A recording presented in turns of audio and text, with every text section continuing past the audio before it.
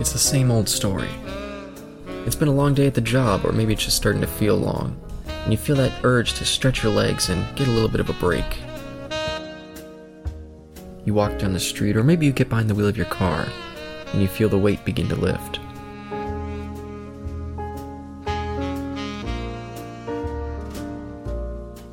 You walk through the doors, and the sound of the place starts to clear the air. You get a table, you order your drink, you listen to the sounds of the bar, and soak in the conversation.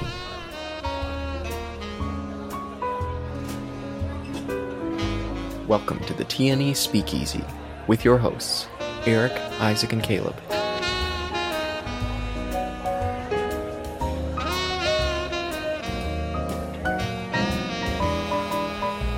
Listen in as I discuss the 1964 film, Dr. Strangelove, or How I Learned to Stop Worrying and Love the Bomb.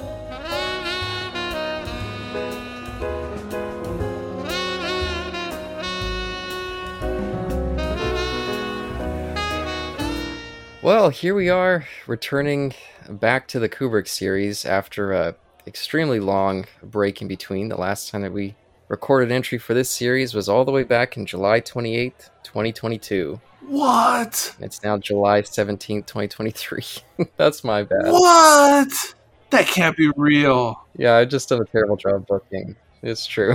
It doesn't seem like it was that long ago, whatever it was that we did prior. Well, it is for you, because apparently you don't even remember that we recorded Lolita. So yeah, but like when we did we do Spartacus? Yeah, we did Spartacus in June of last year. Yeah, and Failed Safe in October. And I definitely remember The Killers and Killer's Kiss, but it doesn't seem like it was all that long ago.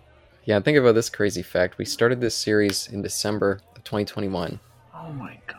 So that's... What is happening? Yeah, no, I've done a terrible job booking. Oh my God. I've let it get away from us, but part of the reason that we delayed for so long for this entry was because of a certain other series that we did covering all the films of a certain director, the James Cameron series. Me and Isaac got so busy doing that I had a hard time booking him to come on for this Kubrick series, but we finally got him today to discuss Dr. Strangelove, or How I Learned to Stop Worrying and Love the Bomb. So happy to have you here, Isaac. First entry on the Kubrick series. A pleasure, sir. I don't know how often I will be returning as often for the next few ones, but I will say this. I thank you very much for letting me come on for the prequel and or the preview screening for Oppenheimer. Yeah, see, that's why we waited a whole year, just so we could make that joke, since it's coming out in a week. Nobody else has ever made that joke until now, so... The long game. I don't know if you even qualified as a joke, but I get what you mean. But Dr. Strangelove, well, I know for you, Isaac, you'd never seen this before. I assume, at least. I'll go last. Okay, so how about you, Eric? When did you see this one? And kind of what's your familiarity with it? Good question. I feel like I've said this on the previous Kubrick podcast that we've done. I'm going to sound like a parrot for a second. But for the longest time, I had only ever seen a couple Kubrick films. Like, let's say in the 90s. I'd only ever seen like a couple. And then it was circa 2008 is when I decided I need to go through this guy's catalog. So the bulk of his films I experienced for the first time between like 2008 2010. So this one probably fell somewhere in that time frame. Okay, and is it one that you've gone back to very often since then, or has it been a while? I kind of go back to most of the Kubrick films, most, not all, on a fairly regular basis. And this falls into that category. However, I don't usually watch it all the way through. Like, I'll usually just put it on, and maybe I'll put on the beginning or the middle or the end. So it's kind of like that. But I do revisit it in some way fairly often. Yeah, and this was one of the later ones for me as well. For whatever reason, maybe it just didn't come on TV very much, but I really didn't know much about this movie until I started to really get into Kubrick, which was around that same time as you. I don't know, like 2009, 10. But I didn't see this one until 2015. And since then, I've watched it 6 times. It's what I consider my favorite movie. And yeah, I do the same thing as you. Every now and again, I'll just be like, okay, I just want to watch, this 20-minute section. Mm-hmm. So I'll just put it on and watch that little bit. And so it's in my regular rotation. and yeah, very excited to talk about it today, but also nervous because how do you talk about a film that you love this much? Right, right. I mean, that's kind of the way it is, like with all the Kubrick or like the original Star Wars or whatever. But I have a question to redirect back to Isaac, Sure. because I really want to know what compelled you to jump in at this point. You know, why this Kubrick movie and not one of the prior ones, or it doesn't sound like necessarily one of the later ones either. But what's special about this one in your mind? The title. I think that title of like Doctor Strangelove, or why I stopped worrying and started to love the book. It's called. Dang it. Dr. Strangelove, or how I learned to stop worrying and love the bomb. There you go. So that's it, just the title. That's it. Oh, that looks interesting. I want to sit in on that. Well, I think it was more me, because I've been talking about this for so many years, and I think it was around the time that me and Isaac went to go see 2001 in the theater. Because I guess, Isaac, do you want to give a little bit of history with your kind of experience with Kubrick before I continue? Yeah, I mentioned it. Good grief. I don't remember when I mentioned. I think I mentioned it offhandedly a few times. I'll probably not go into it because I'll save it for when we do 2001. But Sure. my dad showed me 2001 in 2009, funny enough. And I thought it was a horror movie, and I still think it is, but not really. It's a fantastic movie, and this also feels like a horror movie to me. But I'll like maybe explain what I mean later on. But for you, Eric, yeah, this, I think it was because I don't remember the exact conversations Caleb and I had over this, but he just said like these two films are like maybe his magnum opus, or at least they're just very well directed. And I think maybe I'm just like saying words right now, and this is not what we actually had. But like just something about the message was something that I would gravitate towards. I think it was more.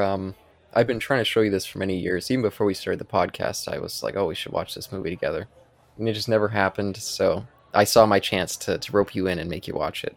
There you go, from the man himself.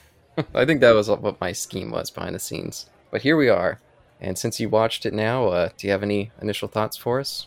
Good grief. My initial thoughts are this movie made me feel like I watched the pilot for the the secret pilot, like you like what Star Trek had, the unaired pilot of the Rod Serling's The Twilight Zone. Oh, interesting. Yeah, I'm gonna come up front and be like, yeah, I'm feeling this. I'm very much feeling this. This is a very very well shot movie, and I think one of my best things is actually just like how well it's like this is one of the best black and white movies I've ever seen. Yeah, just in terms of the photography, you mean? Yep, the cinematography on this is just outstanding. I've never seen a black and white film like this, because I assume that there were some colored films back in these times. Oh yeah, but man, this is like, There's a ton of them. Yeah, black and white was already out of vogue for the most part. Certainly by the time this movie came out. Yeah, and that is one of the ironies for this film, because around this time period, black and white was mainly reserved for cheapy horror films or very serious dramas. And so the fact that we're coming to this with a very, very serious concept, the movie, and it's based off a book which was not a comedy, and you come in, oh, it's in black and white. At the front, it seems quite serious, and then it descends into complete, just absurdist comedy, black comedy. So I think that was, in a way, a joke in itself, the fact that it's in black and white for what the subject matter is.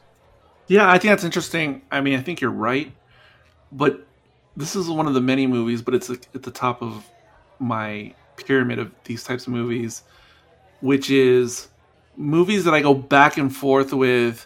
Would they be better in color or black and white? And this is a special category where I can totally play both sides of the debate, and I can never make up my mind fully.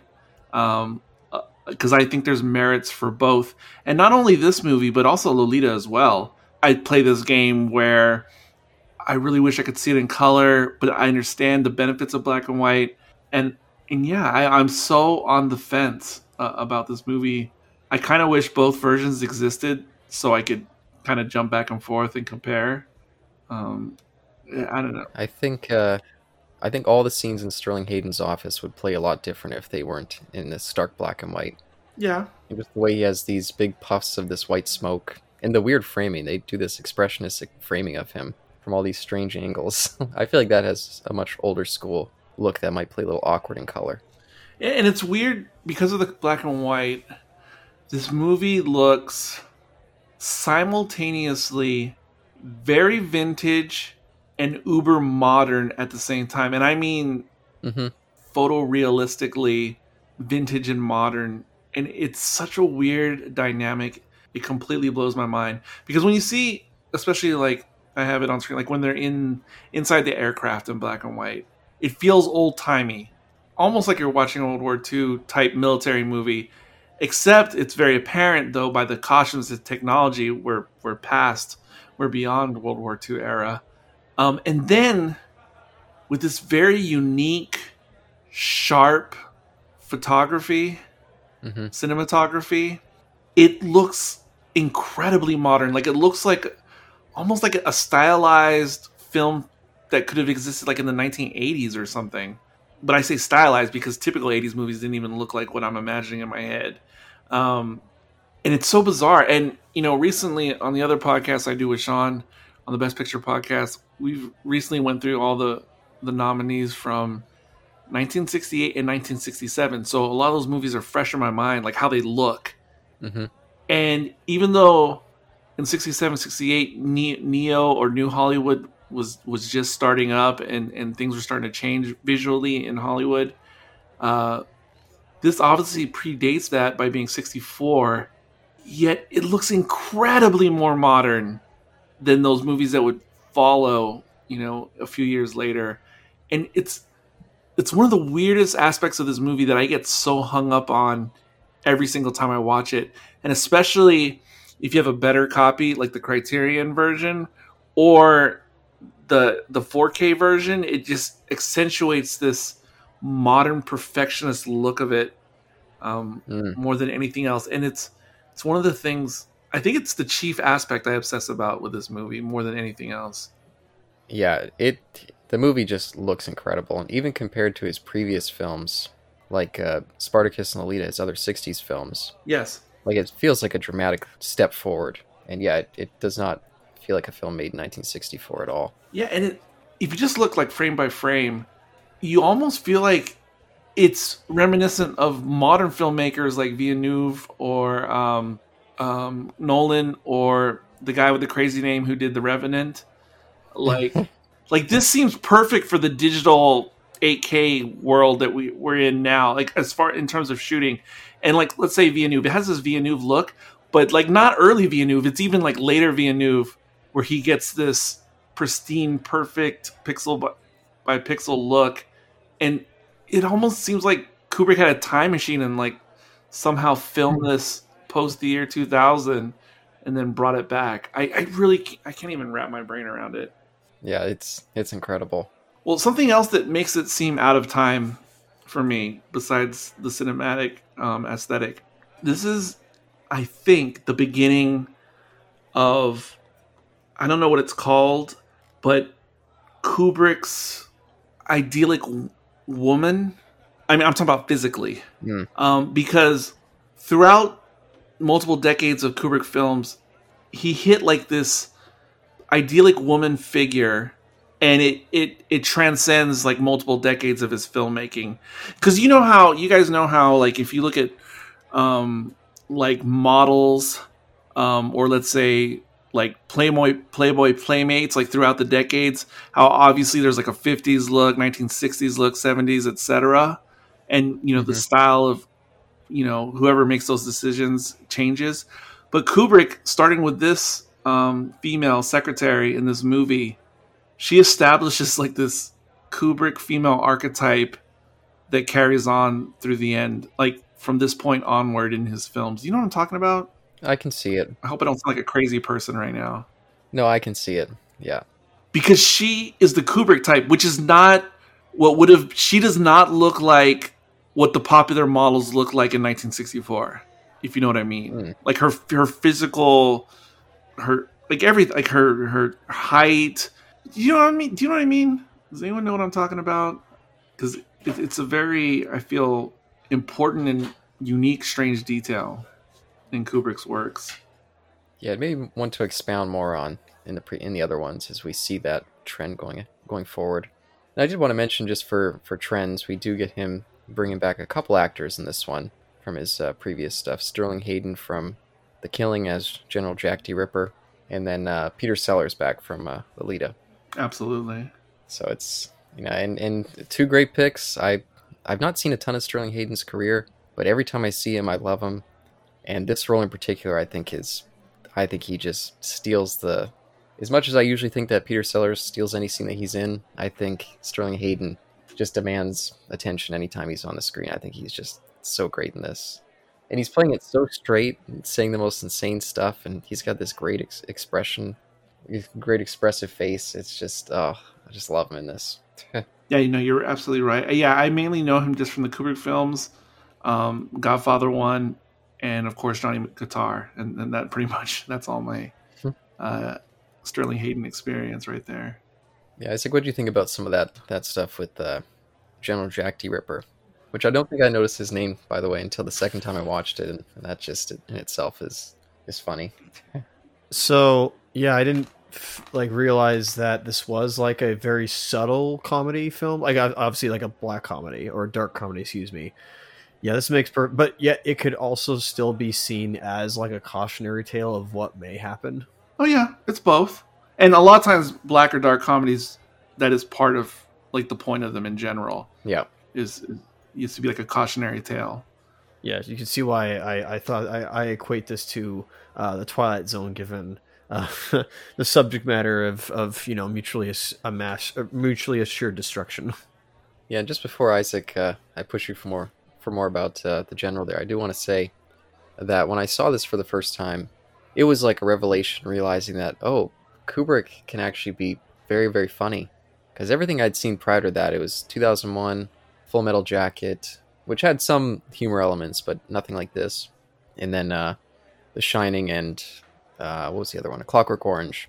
So to see this and like, whoa, like, who knew that he had this hidden humor to him that he's so great at in this movie? And Lolita, both of them have so much humor to them. Yeah, I want to ask you, what do you think about that? Because you're absolutely right. This and Lolita are by far and away so much more darkly funny than anything else that he ever produced.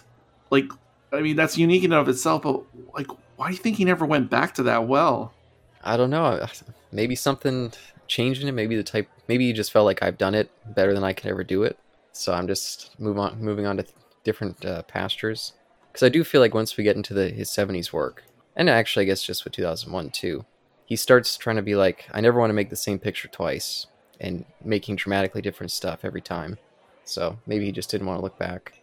And I mean, I wonder if maybe in his later films, I don't know, maybe he changed as a person, and I don't know, because I need to read some like biographies on him or something to know if maybe he just kind of got a little more, what's the word, forlorn, or it's just something that comes with age where you just like, you see the absurdity of the world, but you can't even joke about it anymore. Yeah. Because it just is what it is. Yeah, and I know that he had some financial failures and a failed project that never got off the ground that I think made him bitter towards the filmmaking experience for a while. Right. I know with The Shining, he was quite embittered making that. So, yeah, maybe it just changed him going forward post that time period. Oh, and let me say something else before we move on with other things.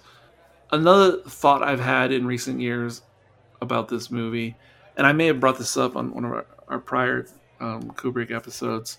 In recent years, I've started comparing Kubrick's body of work and metaphorically comparing it to the Beatles' body of work, because I think there's like a trajectory that kind of lines up, comparing both artists, the Beatles, Kubrick, their early years, their middle years, and their post years.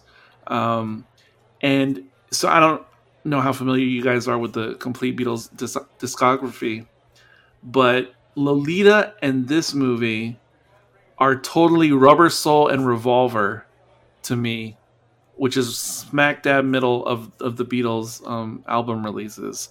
And it's not just because they line up in the middle, but because those two albums, if you're familiar with the Beatles' works, like all their early stuff was more or less early 60s, like rooted in traditional rock and roll for the most part. But Rubber Soul was when the experimentation was just starting. And then went even further with Revolver, and where you start to go, whoa, these guys are not just pop artists. Like there's something else much deeper going on here. And then post Revolver, everything just goes completely crazy. Like, in terms of creativity and going against norms and all that kind of stuff. But so like I said, I don't know how familiar you guys are with the Beatles catalog, but this is totally Rubber Soul and Revolver, Lolita and Strangelove. Isaac, you're more the music guy than me. Maybe you get what's going on there. I'll show my hand and say I haven't actually looked at a lot of Beatles stuff, other than the general hits, which is kind of blasphemous of me to say. I haven't delved into their whole experience because it's just one of those things you learn from cultural osmosis. But no, I think Eric may be onto something where it's he came from the roots. Kubrick, pardon me, again, I'm not obviously, I don't think I'm qualified to say any of this, given that I haven't listened to your guys' previous stuff or watched his previous movie, excuse me. But this is the period where he starts off, making his films. And I'm not going to say that they're not of the times or anything like that, but it's got his vision to it.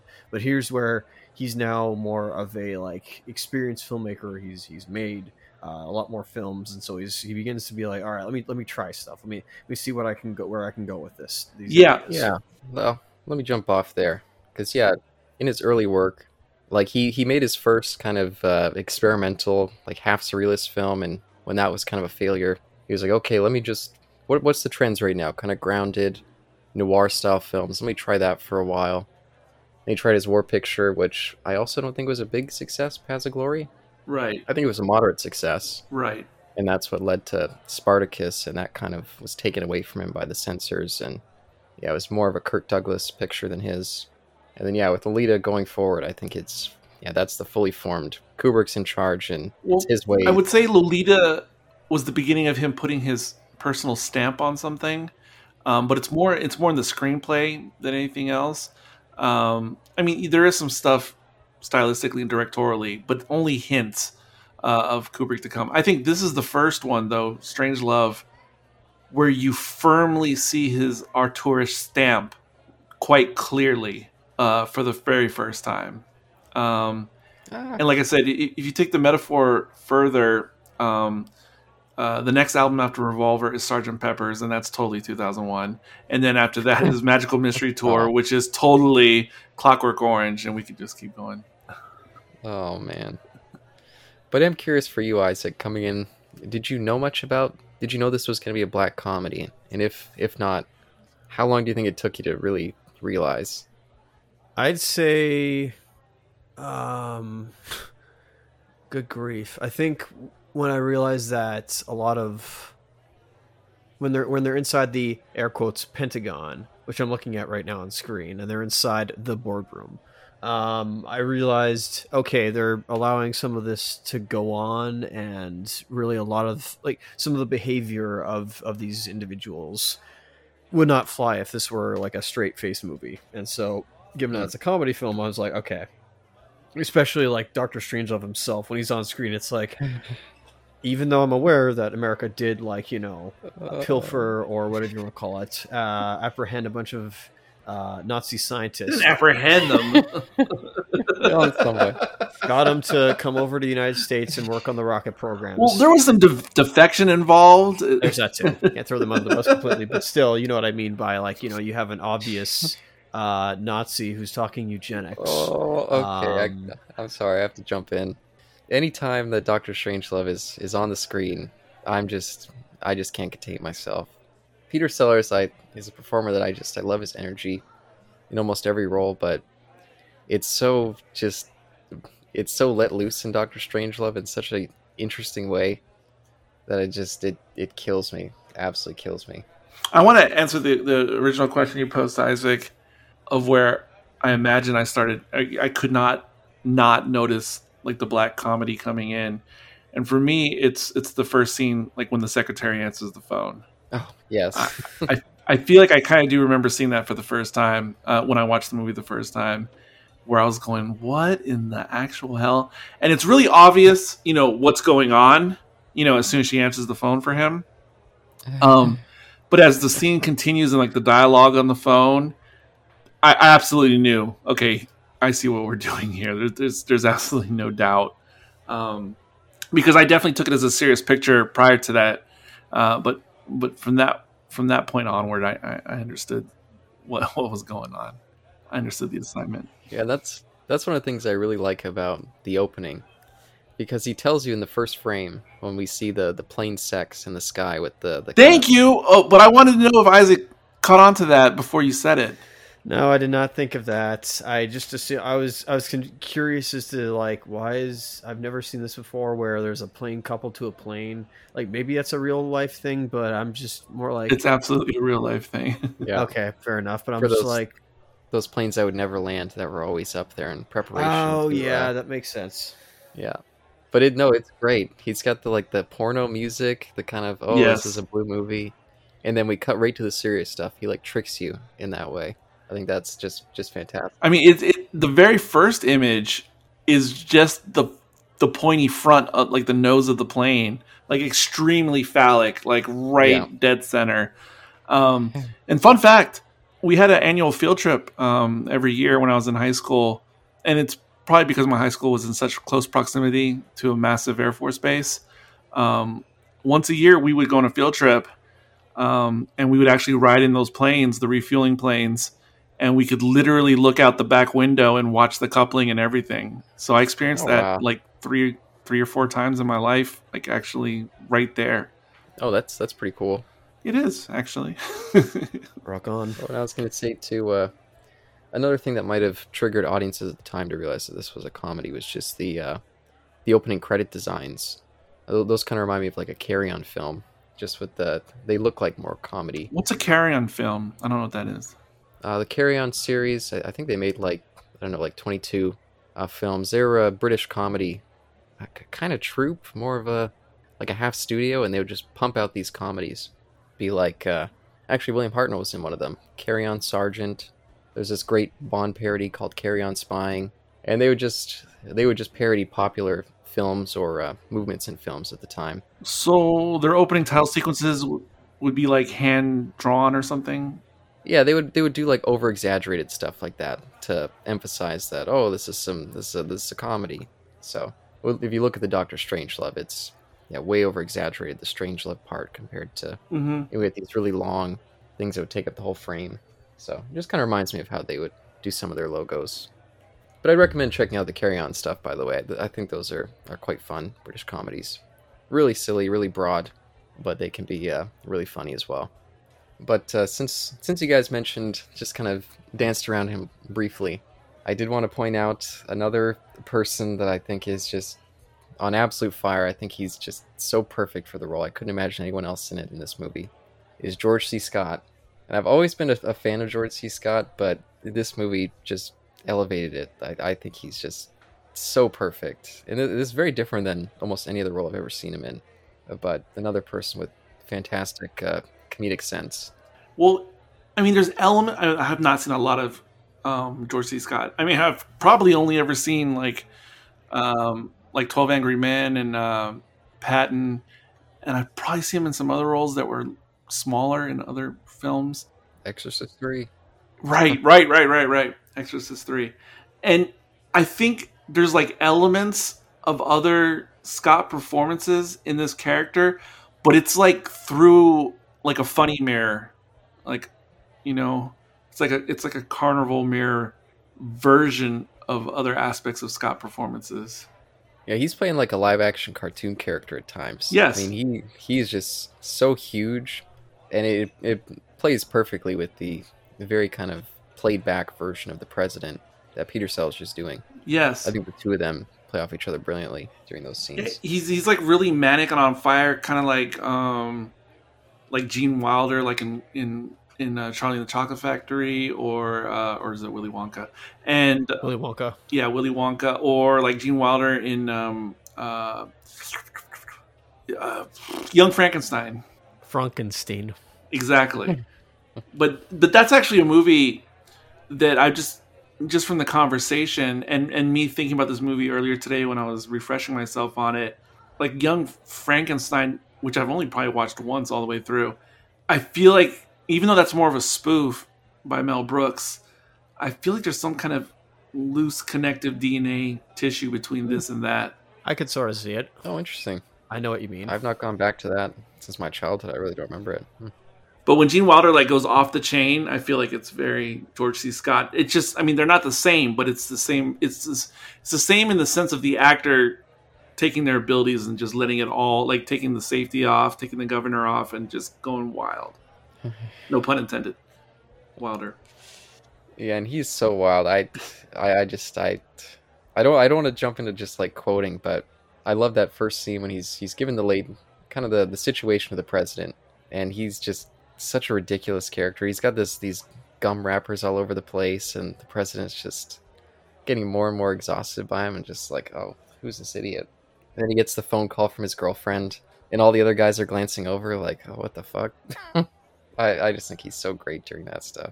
Have you guys ever known any people, men who were like real life versions of this character? Ooh. I'm gonna assume you know several people like this. I've known a few, mostly in my youth years, because I was a military brat as a kid, so it put me in close proximity to a lot of military men types, and I definitely remember, like in the 1980s, 1990s time frame,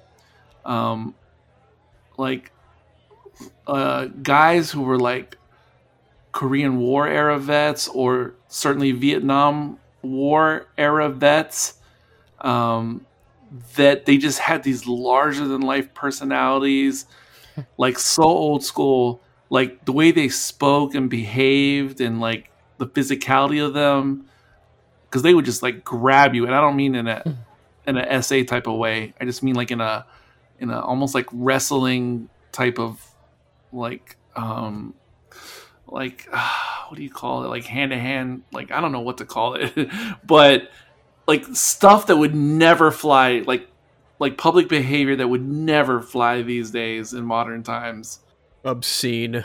There were real life men who were this archetype, larger than life, no matter what they were talking about. Like they could be talking about like American football or whatever, but they would be this persona like in real life.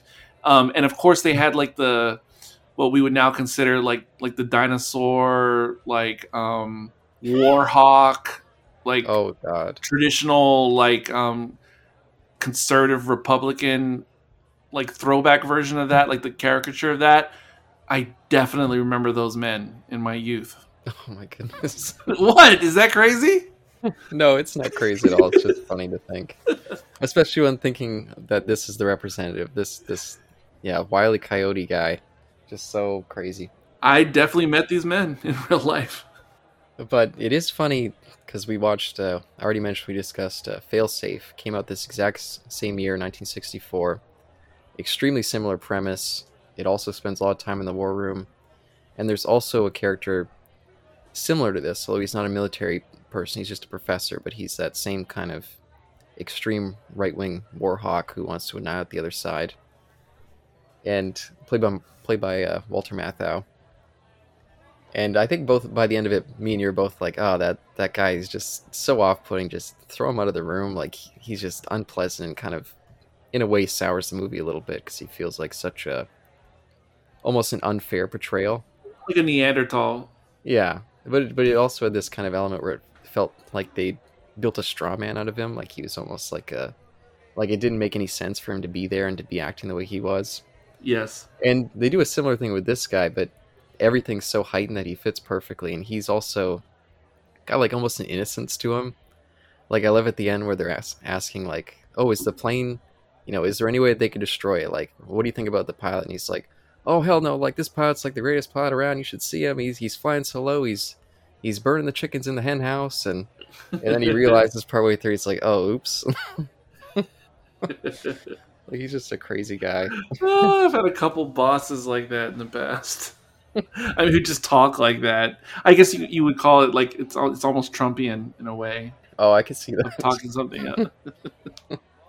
No, but But see, I hate to bring up that movie Failsafe because that movie definitely, it's the same subject matter essentially, but it obviously tries to play it just straight.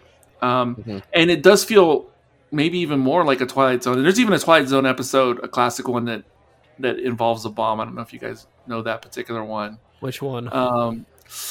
You know what? I think there's a black and white version, and I think there's an '80s version of the same tale. But Hmm. there's this guy who discovers like this pendant or something, and that he can like freeze time with it. And so he does all the antics you would do, like the movie Click or something. But spoiler for the end of the episode, it starts coming on TV that potentially World War III is starting and happening, and he's just like in a suburban town, and of course he starts freaking out, and at the very last moment he freezes time, and then he goes out of his house, and he sees like the missiles like right there, Oh wow, that's really cool. and that's like where it ends. Like now he's stuck. Like, is he perpetually just going to keep time frozen? Because as soon as he like starts time again, like I guess he could go somewhere else, but look, I don't want to ruin that, but but yeah, very much reminds me of that. But anyway, but what I was really saying was, like, especially the black and white Twilight Zones, they're for the most part straightforward. They're not tongue in cheek usually.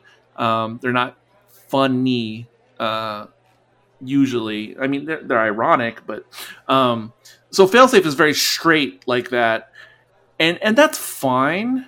I believe it came out first, right? Yep, a few months. But I think this shows the power of satire, and when whoever the writer is thinking more in 3-dimensional chess mode versus 2-dimensional chess, meaning levels, levels of metaphor, levels of comedy, levels of meaning, and that's the power of a well executed satire, is that through the humor the message can land deeper, the absurdity of everything can hit harder. And what I'm really explaining is why the George C. Scott character is so extremely effective and crucial to making this movie work the way it does. Whereas, as you previously mentioned, the Mathau character just becomes like a nuisance and like idiotic, and it almost like you're turned off to the character, but then it almost turns you off to the movie because Yes. because you can't take the heaviness of the message so seriously because the guy is so just like ridiculous, but not in a good, thoughtful, intelligent way. Ridiculous. Yeah.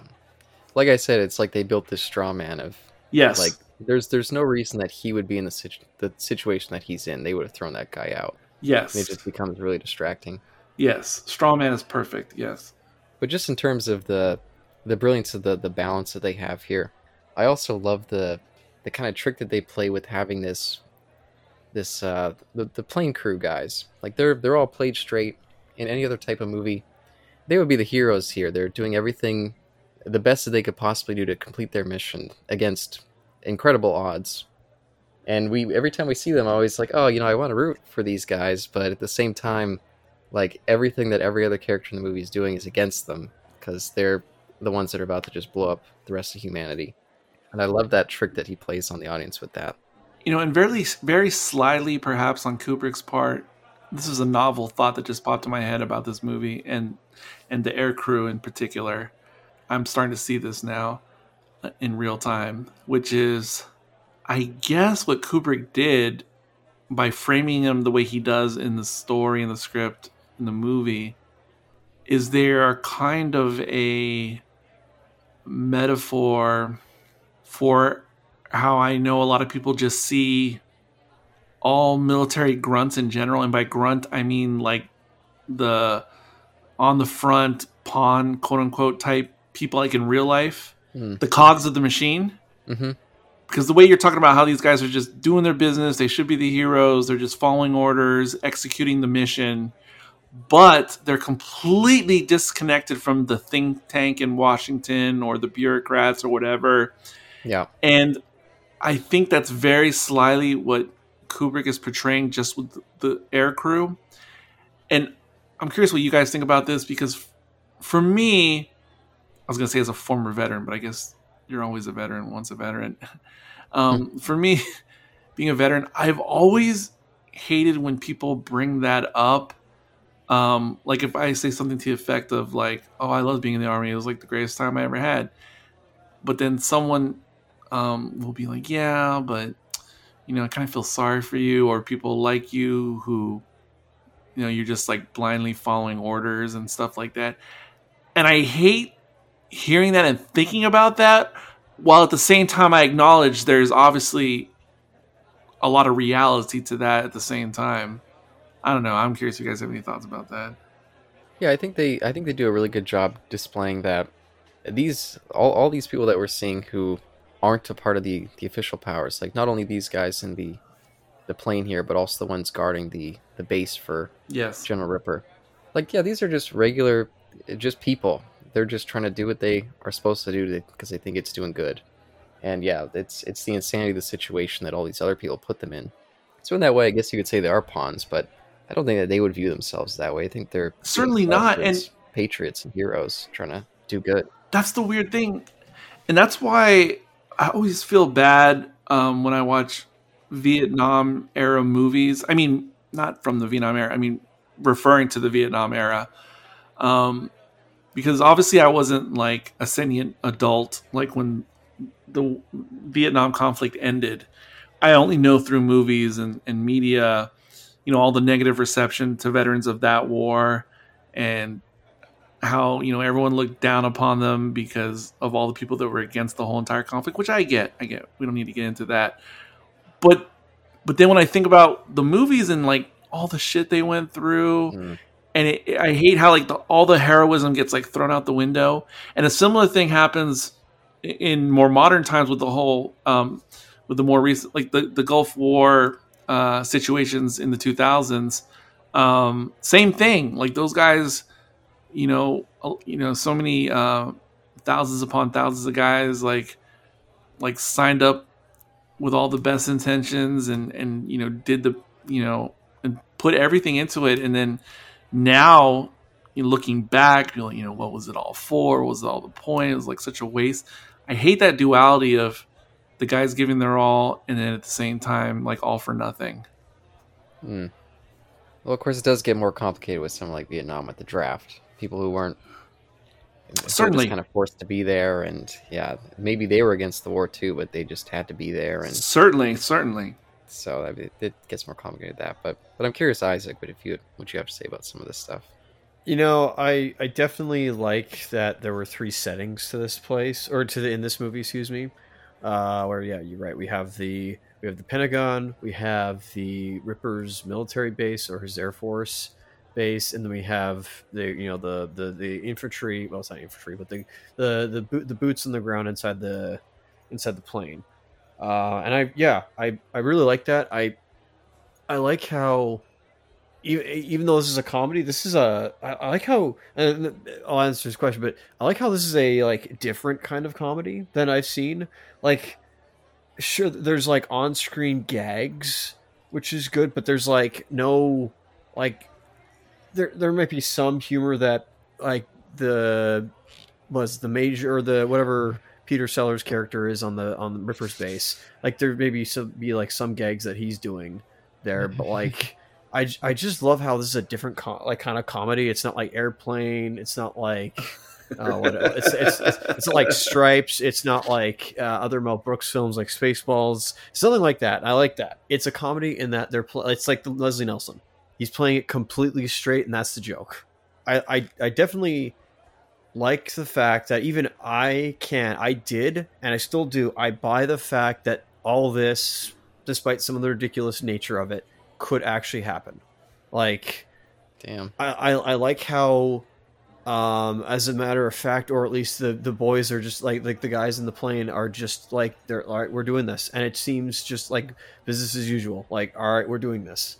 I really like that of how straight they are, and it's not too over the top. Obviously, the over the top part is there several times, especially I just passed it, which was the little survival kit. That was a little funny, but The lipstick and the nylons and whatever else there was, and the little small like prophylactic.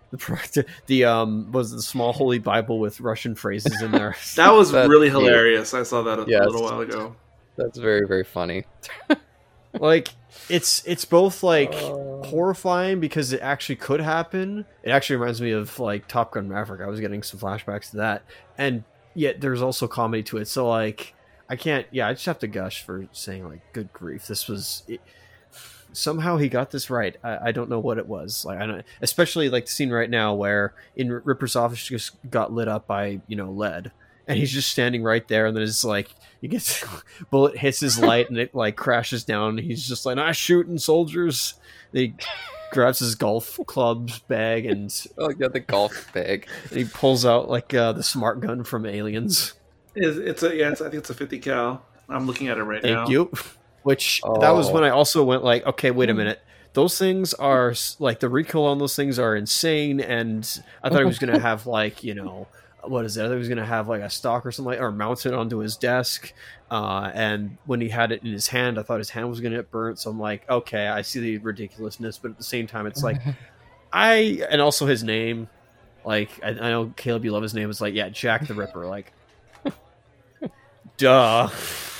I love when he's getting Mandrake. He's like, "Come help me, Mandrake. Hold the bullets for me." And he's like, "Oh, the string in my leg's gone. I got a gammy leg." And he's like, "Hurry up, Mandrake. The British are coming, or the Redcoats are coming." He says. Which when I heard that, I was like, "Did he actually say what I think he just said?" And I'm like, "This movie's smart. Like this." Oh, this is an aptly named movie. And what I love about the stuff with Jack the Ripper is every scene that he's in. It's a combination of both. The things he's saying are so insane and terrifying. It's disturbing, and it's hilarious at the same time. Like he's got this obsession with the commies. They've stolen the essence. They poisoned the water, and they've stolen that from him.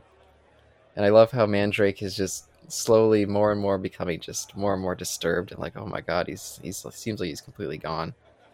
And I love when he's asking like, oh, well, when did you develop this theory? It turned out, I guess he was trying to have sex, and it didn't work out too well. And then he makes sure that he's like, but don't worry, Mandrake, for sure, that never happened again. The women, they still want me, but I deny them my essence. I wonder about that whole thing. So, he talks about the fluoridization of like water and how it's all a plot. And I guess that was a common myth in the 1950s and 1960s in the United States. But somehow that myth transmogrified into a myth I very much remember in basic training, which I think many veterans of different eras like modern time eras. There's this ongoing myth that most of us have heard in boot camp, which is they always say like when we would have chow. Mealtime, like some guys wouldn't drink the water that was provided in boot camp specifically because there's this myth that there's saltpeter in all the water to take away our essence while we're in boot camp to keep us like more tame and more in line. And it's such a prevalent myth or urban legend that I think it still exists to this day. Oh wow! And I wonder if it's rooted, like going back to this fluoride conspiracy theory or what, but it is so deeply rooted. And like I said, guys literally wouldn't drink the water because they thought it would take away their essence. Wow, that's sad. It just is. I will say I've even heard Alex Jones talking about fluoridation, and one of my uncles was freaked out about it, like maybe like 8 or 9 years ago. He was going on about it all the time. It was just like, Jesus Christ, man. But what can you do, I guess? But I do love that that's what caused all this. Just a conspiratorial general and a bad law in place that let him do all this, and an extra bad law with the doomsday machine. I do love when they're like, when Strangelove is like, the point of this is, you let people know. Why do you let people know? And he's like, we're going to on Monday. The premier loves his surprises. That's just another just great gag. Oh, Also, before we get further away, I wanted to address something that Isaac was just saying. You mentioned multiple times that it could happen. I agree, like theoretically, as like a thought experiment, it could happen. But and not that I've ever been in the higher halls of the military or the government, I don't think it could. I really don't think it's likely that it could have happened even then or now.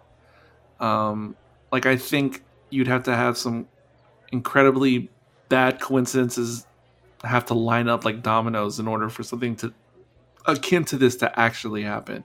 I don't know. I just want to be other. I don't. I think it's more theoretical than actual that someone is off their rocker and commits us to something crazy like the scenario here. Yeah, I'm not trying to imply that anybody in the military is like Ripper. I'm just saying like No, but I'm saying let's pretend there was a real Ripper. I don't think alone they could pull something like this off, even if they're in a really high-ranking position, or even president, let's say. Yeah, nuclear bomb. Yeah, especially. That's just there's way too many safeguards now, for good reason. Way too many is a good thing. of yeah, they would have enacted and got on that general like ASAP before and stopped any of that from happening. But I love the classic trope in '80s Cold War era films, or like comedies. I think it's Spies Like Us with Dan Aykroyd, and there's other movies that play on the same trope. You remember like the two keys? Yep. Like a guy would have to be at either end of the console, and like how insane is that as like your actual failsafe? Like, are you kidding me? It's down to two separate keys that no single person could turn simultaneously. There you go. There's no way to be more than one person trying to pull this off. And of course, there's a great comedic scene of a version of this in Superman 3. So I'm sorry, Caleb. I just have to quickly say, so I'm watching like the battlefield scene outside of General Ripper's army base, and I didn't even realize like this went over my head, and then I just looked at it.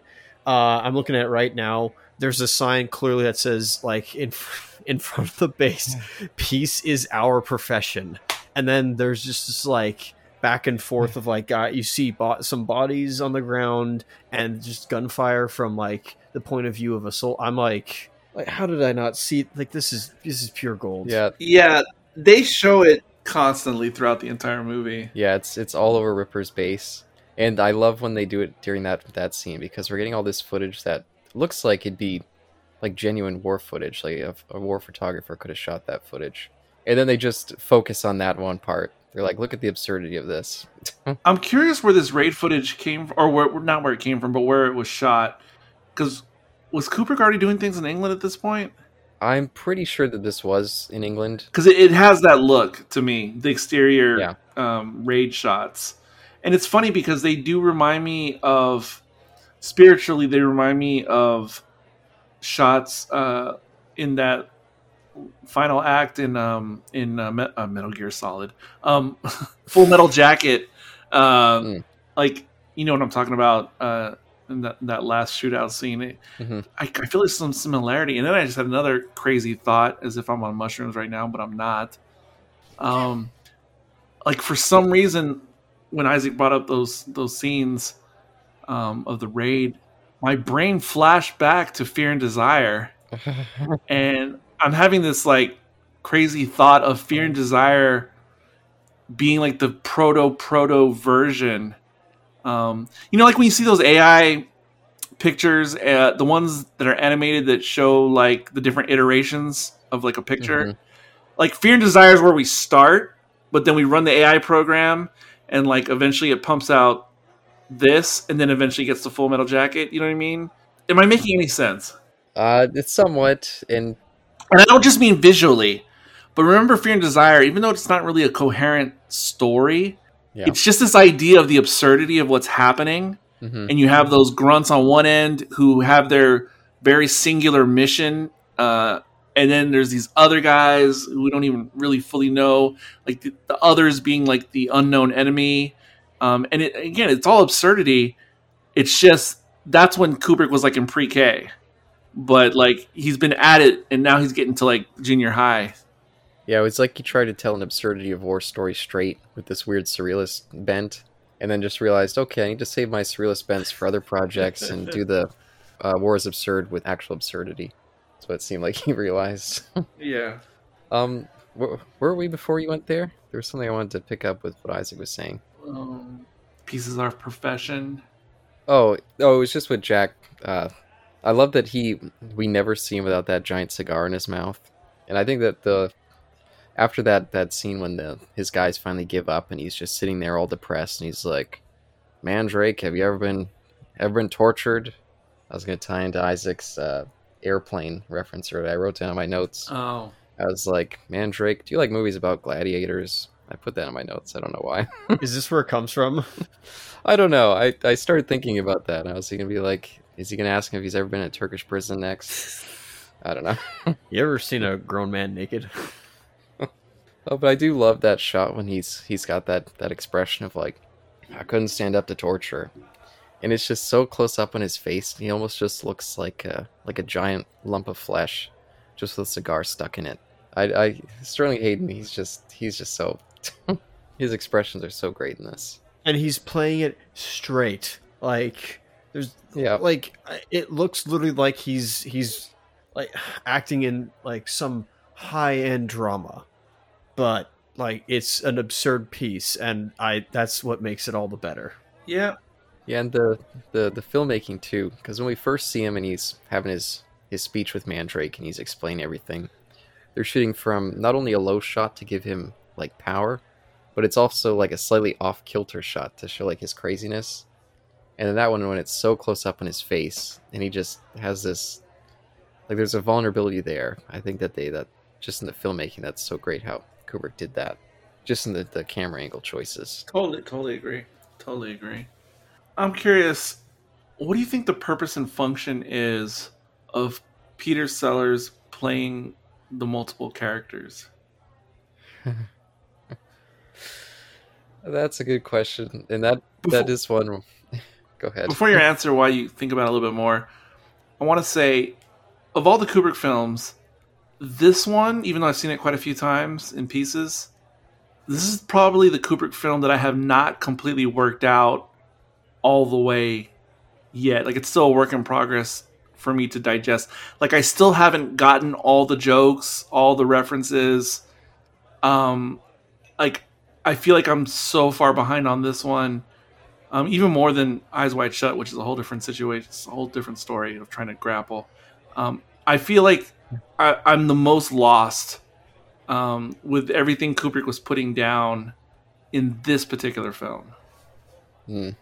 And so anyway, back to the question, because I haven't even worked this out, but I've been wondering it for ages. Like, what's the purpose and function of him playing multiple roles? Now, this is something that might come down to just Peter Sellers as an actor, because if you watch a lot of his comedies from this time period and earlier, that's just something he did in just about everything he was in. He would just play all these multiple characters. He even did it in Lolita. It was just the same character dressing up as different people. So I don't know if that was just an escalation here of just like, oh, of course, we're getting in Peter. Let's just put him in these multiple roles. You know, he's great at that thing. And I'm pretty sure it's been a good number of years since I did my research on this, but I believe they had someone else cast, and it may have even been Slim Pickens as the president, and something fell apart, and they just put him in at the last minute. But I'm pretty sure he's always meant to be Mandrake in Strangelove. But yeah, I'm not sure. Maybe there is something more to it, but I have a feeling that it just comes down to Peter Sellers and what he likes to do in comedies. All right, strap yourselves in. First, okay, you go first, Eric. Oh, no, I was just going to say, supposedly half of the budget of the entire film was just to pay Sellers alone. Wow, that's funny. And he was a big star at this point, I'll say. He was huge. The budget of the film was surprisingly just approximately like $2 million. And oh, wow. $1 million to Sellers. And if you remember, which I guess you don't, our Lolita discussion, but we talked about that there were periods in that movie where you could just tell that Kubrick had just fallen in love with the energy that this guy had, and he beefed up his quilty role a ton so we could get more of him. So I don't know, maybe the impetus of this movie in general came from just working with Sellers and him sparking that comedy in Kubrick more. Because the two big comedic films that he directed both had this guy involved, maybe just their energy just batting off each other. really brought that out in him.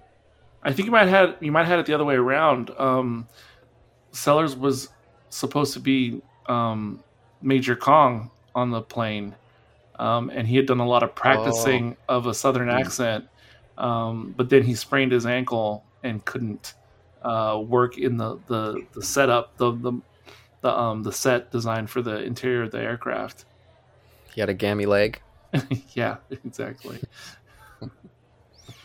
Yeah, no, it's been many years since it's probably been like 3 or 4 years since I did my research for this, but yeah, when I was really really into it, yeah, I was reading everything I could about it. Because it's Kubrick, I always feel like there's more to read into every decision and choice, especially in this movie. And I'm still also playing with the idea of like Casablanca, where a lot of the key characters in that movie are stand-ins for different countries involved in World War II.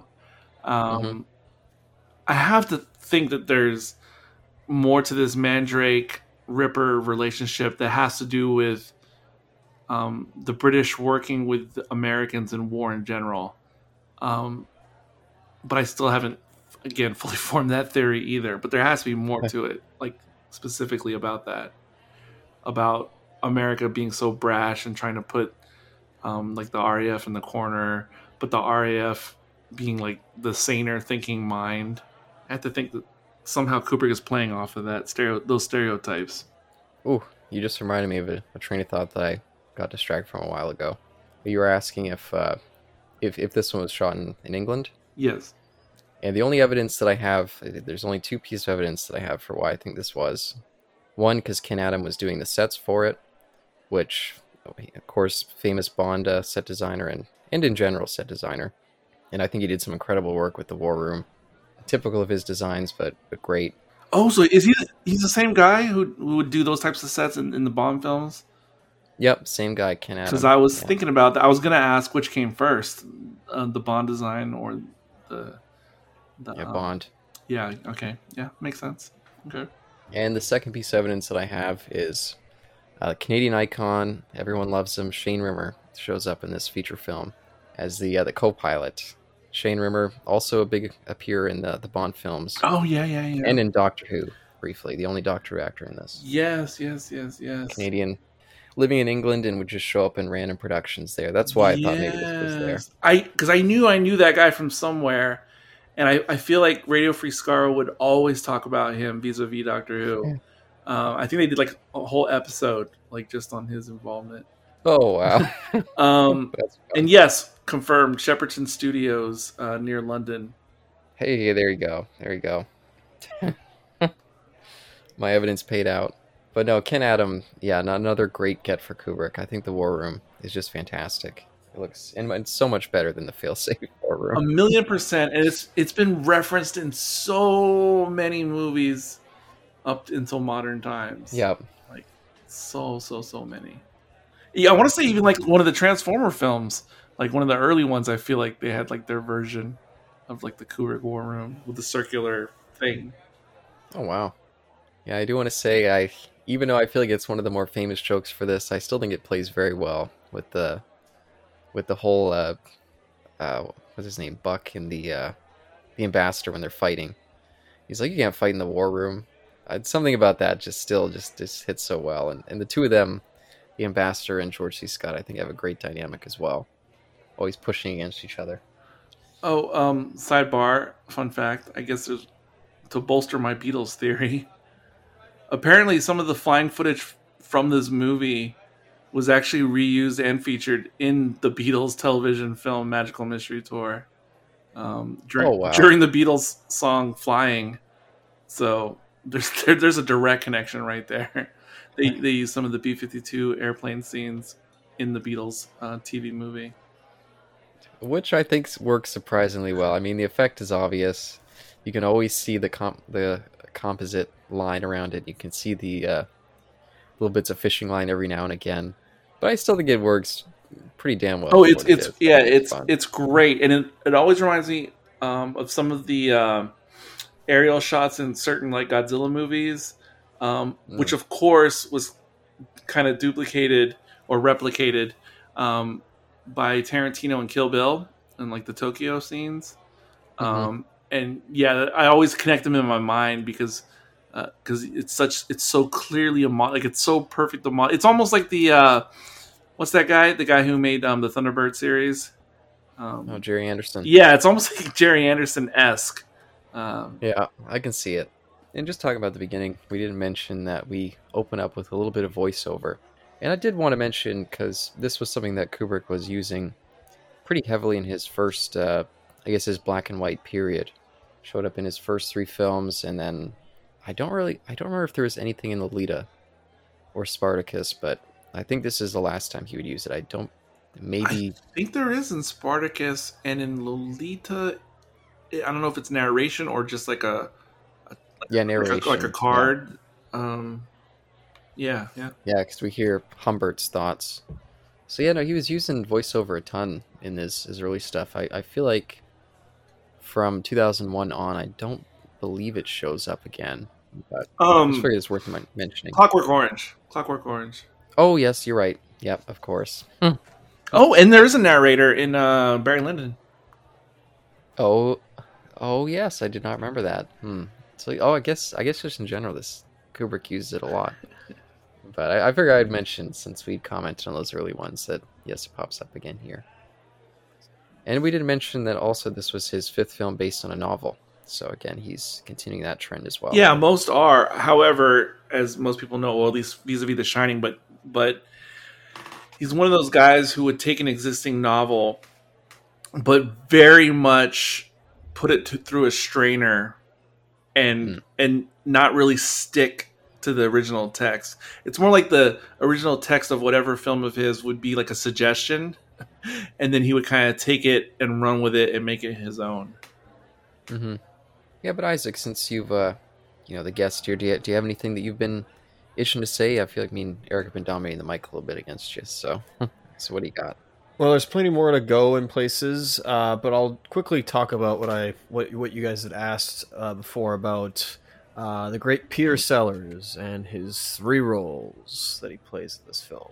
Oh yeah. And Eric's question over the significance as to why. So strap yourselves in, take your LSD mushrooms and methamphetamines. Because this is all raw, like this is all like coming off, like this is all improvisation and like from the thought itself. I haven't like sat down and written a paper over this, but here's my interpretation. So we have Sellers as 3 different in 3 different roles. He's the American president of the United States.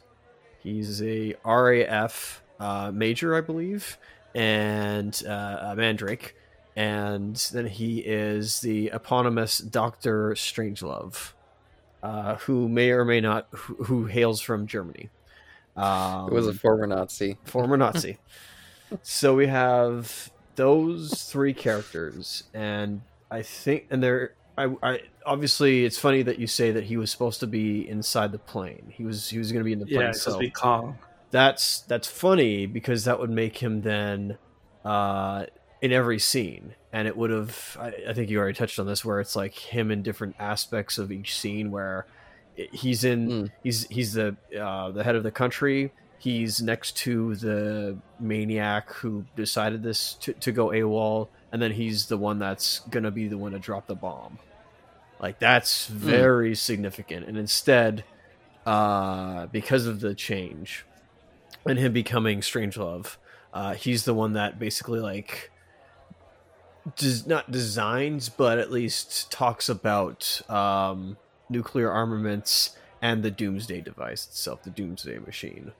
So it's an interesting intersection between, we have the height of the Americans, we have the shadow that they not pilfered, but they have how they're influenced maybe by the Germans as well. And if strangely, even though it's the same actor giving, talking to himself in a way, giving a performance at the end of like, the whole eugenics program inside mines, and so like it has America become, like even the president even states like outright, like, I'm not going to become the next Adolf Hitler. Even though he keeps calling him Mind Fuhrer as he's talking. Oh, sorry, Mr. Mr. President. President. Also, I just realized where somebody was from. And then we also have, I guess the intersecting point of like Eric or you, Caleb said, like Mandrake is this like intersect, like he's the British who is largely kind of gone the way of the dodo bird, really. Not that they don't have a military presence, but just like their empire, their fleets, Yeah. they're no longer what they once were. So it's like now they're serving under America. Yes. Largely starting if there had been the side of the communists that we saw, which we only see one of, which is the ambassador, I wonder if Sellers would have also been on their side somewhere. That's interesting. So thus ends my crackpot theories. Continue. But again, I do wonder. Yeah, I mean, I personally feel like the intent was just that was what this guy does, and Kubrick was so in love with his energy, he probably loved the idea of having him throughout the movie in all these different roles. But yeah, I'd be curious to know if there, or at least hear theories about what a greater purpose could be. Yeah, it doesn't work. My mind always wants to go with, like those conspiracy theories of like there's like some new world order or like some like secret cabal that meets, kind of like you see in like Winter Soldier in the MCU. Mm-hmm. Like there's these heads of state who are all on the same side of things, or like they pretend like they're naughty guys. Yeah, and so my mind, as it pertains to Peter Sellers and multiple roles, it wants to go to, it's like different faces of the same war industrial complex. It doesn't work though, because Mandrake is not like that at all. But my mind just wants to go there, that that even though we're seeing different points of view, that there's actually some type of sinister hive mind behind everything, whether it's voluntary or involuntary. I don't know. That's just what my brain wants to do, even though, like I said, it doesn't make sense. Yeah, and I could potentially see a through line between Mandrake and the President. Two people who don't realize that they're in a farce and are trying their best to keep things from falling apart. Yeah. But it's that Strangelove connection, that completely absurd thing who in the last speech, as he's talking, he's wheeling himself around with a hand that he can't control. It's like something out of the Evil Dead. The hand starts strangling him at a certain point. Yeah, that's it's so hilarious, that bit, but it almost doesn't fit in the rest of the movie to me. Well, it's all gone insane like by then. The Strangelove character and his antics almost feel like they're coming from a different movie and are being inserted into this movie. I take it as once we see Slim Pickens riding the bomb, things have just gone into Cuckoo Town, and we get that crazy. And everyone seems swayed, even the president, by his plan of going to the underground and breeding prestigiously, or whatever he says, profusely, I think. Yeah, ratio 10-1, male to female. Yeah, it's like everything's gone crazy now, and this is the guy we're listening to. This guy whose own hand wants to kill him, still thinks that he's in Nazi Germany, and is covered in cigarette ash because his hand... Like, I love that detail. He's just covered in it. Yeah, no, I'm completely on board by that point. It's like, I'll take this completely insane character just showing up. And I do love that you can always see him. He's always at the table. They have a different guy playing him, but he's there. And then when he has his moments in the spotlight, it's just this crazy darkness popping in, but comedic darkness. It's just really funny. He's the one making the decisions as the president. He's the one as a mediator, and at least trying to prevent stuff from happening. Well, not obviously the president's trying to. He's like, they're in like the action of when Ripper is performing that mutiny, and then he's again the instigator behind. Well, not the instigator, but the instigator behind some of these weapons of mass destruction. Yes, and he would have been the executor if he would have been Kong as well. Had things gone, well. Right. There was a character that actually, I guess there's two that I'll note right now as we start to wind it down. I did appreciate, and I always appreciate, seeing a young role for James Earl Jones here. I was hoping you would not mention him, even though there's nothing wrong. Why? I just wanted to see if we could go the whole like discussion without mentioning him, just to What? see if it's possible. I mean, Yeah, because wow. right now, because it's funny, I equate him to Lawrence, maybe not as in the same role, but a similar role to like what Lawrence Fishburne was when Apocalypse Now. Well, this is much more minor, but It is. and hey, I'm breaking out Shane Rimmer, But so but but even when you do make that comparison, what do you take away from that comparison? It's just funny seeing like a very well regarded actor just in like a younger role. Yeah, okay. And it's like this is a war, like it's not a war movie, but like it has to do with war, and well, Apocalypse Now also was similar. Certainly. Okay. No, I get it. I get it. Tracks. but yeah, I just figured there's really not much to say about him. It's just notable that he's in it and another part of this yeah playing crew. Hmm.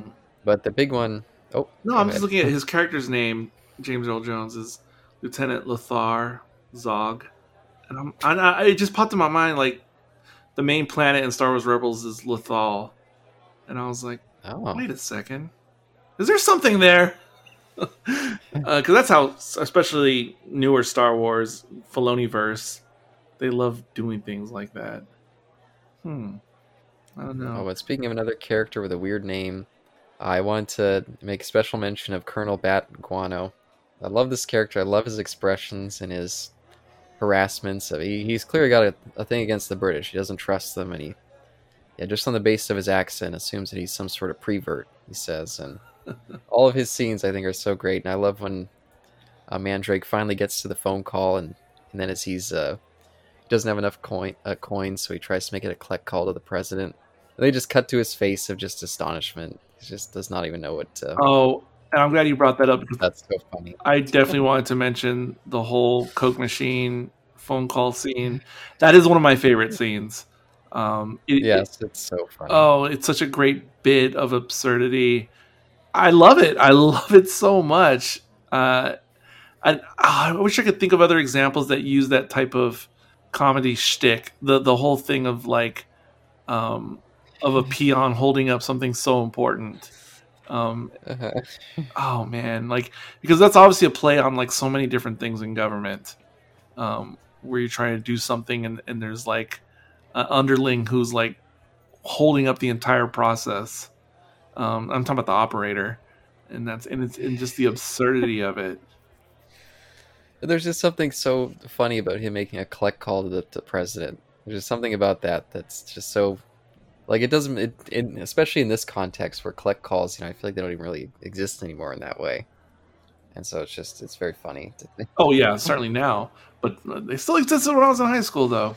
There you That's go. for sure. But but no, but the whole thing. Do you have any change? Like shoot the machine. It's like yeah, but if you don't get in contact with the president, you know who you're gonna have to answer to, the Coke company. Like what? And even though it's a silly bit, when the Coke machine sprays in his face and he glances at a glance at Mandrake as it fades to black, that feels like an older school of comedy, but I still find it just charming. Yes, it is. I enjoy that whole sequence. Isaac, any comments as we come to the last little bits here? Yeah, so with the Mr. or Major Captain, whatever his name's, back Wano, I was like looking at him. I was like, why does he look so familiar? Well, one, he looks like he resembles William Hurt, rest in peace, buddy. But two, I was like, I've Huh. seen this guy before from somewhere. I'm like, where do I know him from? And I remember exactly where he's from. He was in the Twilight Zone, one of the Twilight Zone episodes where he was an author and he could write a person into existence. He wrote his wife into existence, and then Oh what wow. did he do? He had a tape recorder. That's right. He had a tape recorder, and he had to describe like what they looked like and whatnot, and then he just had this. He kept these tape bits inside his safe, and then like if he didn't want something, he would just throw it in the fire and it would die. And he was also I Oh think he wow. was the voice of the Winter Warlock in Santa Claus is Coming to Town, the Rankin Bass little TV special, I believe, because I'm like I know that voice from anywhere, so I'm like I think that's him. Oh, interesting. And now I'm curious to look this up. If this was just a pull for you, I'm curious. What was it called again? I could just be like, which one? The like the The Rankin Bass I thing. believe it's Santa Claus is Coming to Town. And another thing that I guess we didn't talk about was I was fooled until like I guess like maybe 2/5 or 3/5 through the movie where I was like, that is that is an absurdly good looking like plane model of the B-52. Yeah. And then I realized like either 3/5 of the way through, oh, it's a model.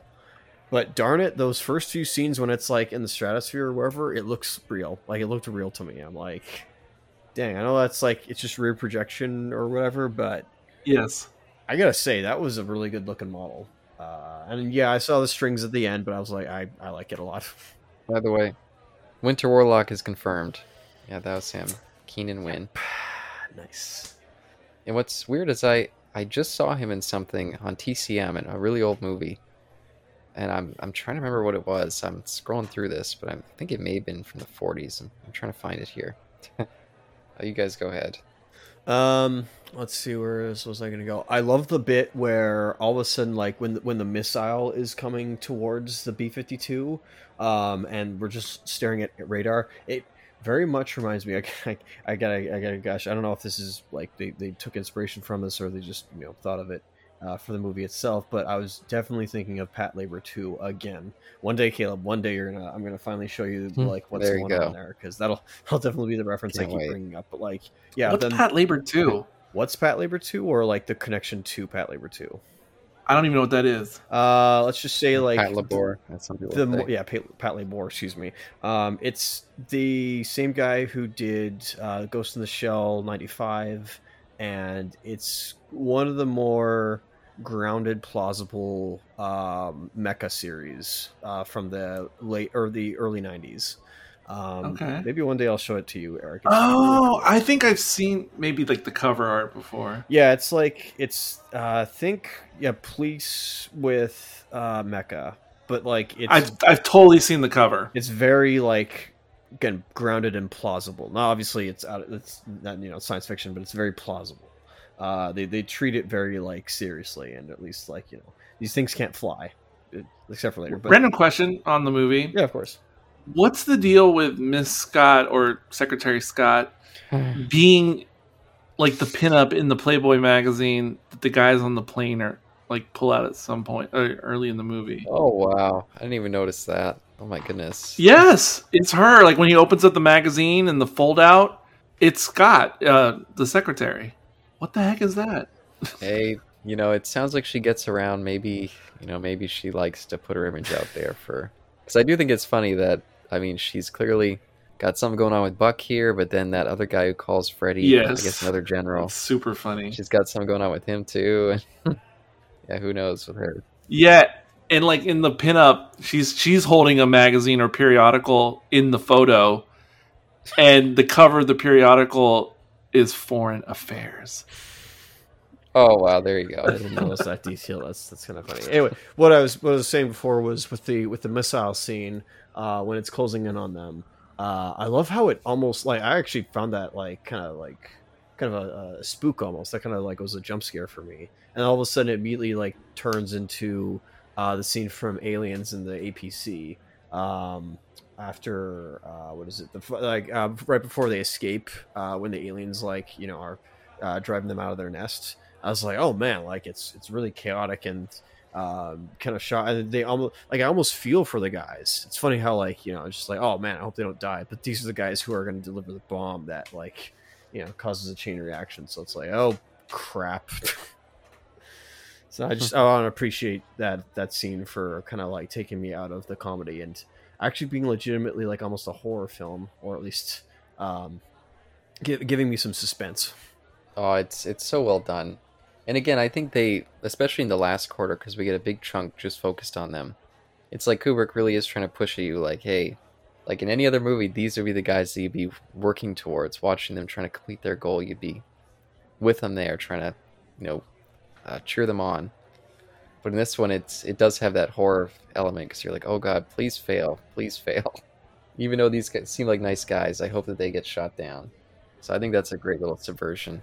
Yeah, he does a great job of giving them enough character to feel like, like, well, hang on, does this pass your test, Caleb, of like being likable and not just like, oh, look at these soldiers, or you're supposed to, you're supposed to trust them and believe them as characters because they're soldiers, like real life. I think we get mainly just Slim Pickens is the identifying one, but the crew all seems nice, and they all feed into another element that I really enjoy. One of the reasons I love Shin Godzilla is I've got a weird thing for seeing people who are very good at their job going through the motions under pressure to complete their job, and Cool. Sorry. just seeing them all. Uh, Monfieur, I just had a Strangelove It's moment. Mein Führer, excuse Oh my me. God. I understand, but that's what He can walk. my hua was. Like my uncontrollable patriotism just popped out Oh no! listening to there what we Caleb go. was saying. Of course he would. No, I didn't plan that, but I realized that's what happened after I did it. But that I can just really get into Oh, I just for whatever reason. I just enjoy that so much. I love that sentiment. And in my varied work experience, those are my favorite moments of when I was doing a job of that nature you speak of, where I just knew exactly what I was doing and I could do it under pressure. Oh man, yeah, But again, at the same time, you're like, oh God, I hope they fail, because yeah. this is the. I just think that's so clever, and that's one of the things that when I come back to it, I always forget that element's there, and then it catches me off guard again. And speaking of B-52s for a second, not the band, what do you guys think about that? The B-52 is literally still in service to this day. As of last year, the United States Air Force had 72 active B-52s in service. Oh wow! Huh. The interiors are literally exactly the same. The technology has not advanced by the but no, but the planes are the same. Yeah, to this day, still going. That's pretty crazy. That is nuts, right? I mean, we're talking, what 60 years? They started service in the Air Force in 1955, and still going strong. I mean, it made me. It reminded me of that bit in Heavy Metal with the Don Felder "Take a Oh, Ride" yes. segment of the B-52 bomber and the zombies like just showing up Love that after bit. the Enoch just goes on a passerby. But no, I mean it's no different than like how come the 1911 is still in service? Like how come people can't because it's so reliable. Like it's such like a it's so like effective as like a gun. Like how come they haven't disbanded it yet? Sorry, Lochnar. Lochnar, thank you. Sorry, I was going to say Enoch. Sorry, apologies. Can't Yeah, help no, that's myself. fine. Correcting me. No, you're right. It's like the AR-15 or M16A, B, whatever. They're all pretty much essentially the same as like the original M16. Exactly. Like it just, I guess you just can't do any better than that. It's like you can't all you can do is just like refine it until it's like weightless. And I do have two final notes. There's many things we haven't covered. Like I love that first phone call with the president to the premier over there, and he's drunk, and it's great to be fine. But I love that whole bit there. But I did want to mention, because I referenced Evil Dead earlier with the hand strangling. I do wonder because especially when we see the snap zooms during the thing where they're preparing the ship and they're going through the motions there, that feels so similar to the kind of arming up scenes in Evil Dead 2 and Army of Darkness, and then the hand strangling. It definitely feels like Sam Raimi was pulling from this. Interesting. For those bits. I haven't seen those Evil Dead or Army of Dark. I haven't seen any of those in a bajillion years. That's very interesting. Yeah, another couple in my freaking rotation. It's a possibility. And I did have one more note. This is more just related to me. It doesn't really have to do anything with the movie. But a couple of weeks ago, I watched this movie on TCM called The Autobiography of Miss Jane Pittman. It was a TV movie from the 70s. It was set in 1962, and it was about this extremely old woman. She was like 110 years old, and she was a slave, and how her life progressed throughout that time period. And I was so enamored by the movie that I looked up the actress and I was like, oh, what else was she in? And I found out that she was in this TV series of George C. Scott called East Side, West Side. And so I started watching that a few weeks ago before we decided to do this. And George C. Scott, it was the same time period he made it the year before this. He looks exactly the same. But he's playing this extremely serious social worker and this kind of hard-hitting 60s drama. And I just wanted to call out, he's great in that series too. I'd definitely recommend people checking out East Side, West Side. You can find it on YouTube for free. Not the best copy of it, but it's a really cool show for one of those kind of hard-hitting dramas from the 60s that there's a couple of those kicking around. There's apparently a thread on Reddit that says that the syndrome that Dr. Strangelove has is a neurological syndrome called the alien hand syndrome. And someone in the thread definitely mentions Evil Dead. There you go. Yeah, no, that scene's just so insane. I love the ambassador in the background. He can barely keep it together. He breaks a couple times, and it's just so kooky. And when he gets up at the end and he can walk suddenly, it's all gone insane. Was the bit when George C. Scott's character like tumbles down? He does like he falls, I guess, on his feet, and he just like recovers quick. Was that? Do you think that was like part of the scene, or was that just improvised? I don't know. There's something about the way he springs up and he like stands in this very arch position. He's pointing up at the big board. That makes me think it was improvised. It looks that way. And I also love the fact that at the end, after Strangelove gives to both the ambassador and the president the whole eugenic spiel in the mines, I love how Scott's character just cannot like... He doesn't it doesn't matter if it's like the crisis is averted, not really, but like or at least no, the crisis is not averted, excuse me, but as soon as like the idea of like mines, aka Fallout, like I see where the Fallout series got their ideas from. No, of course not, they probably had this from other ideas, it came from other many sources, things, but I could not think Wasteland, that the video game from the 80s, was a big influence. I think you're right on that. But obviously, this is like all I could think of at the end was like Fallout when he started saying like, "Oh yeah, underground mines." I'm like, "Oh, and nuclear silos will provide power for us." I'm like, "Yeah, this is Fallout." Of course not. But anyways, as soon as Scott like overhears this whole idea of like a new environment they have to adapt to, he just immediately switches to like, "Oh, those Ruskies they're gonna like get at us, and they're like, we got a plan." The mine shaft gap.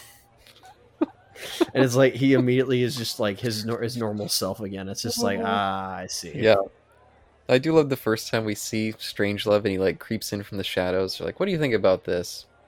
And we see George C. Scott in the corner just listening about the doomsday Device idea. And he leans over. He's like, that Strangelove name. Like, what is that? And he seems like he really likes him. He's like, this guy seems like you know what he's talking about. He has this little a crowd by any other name bit.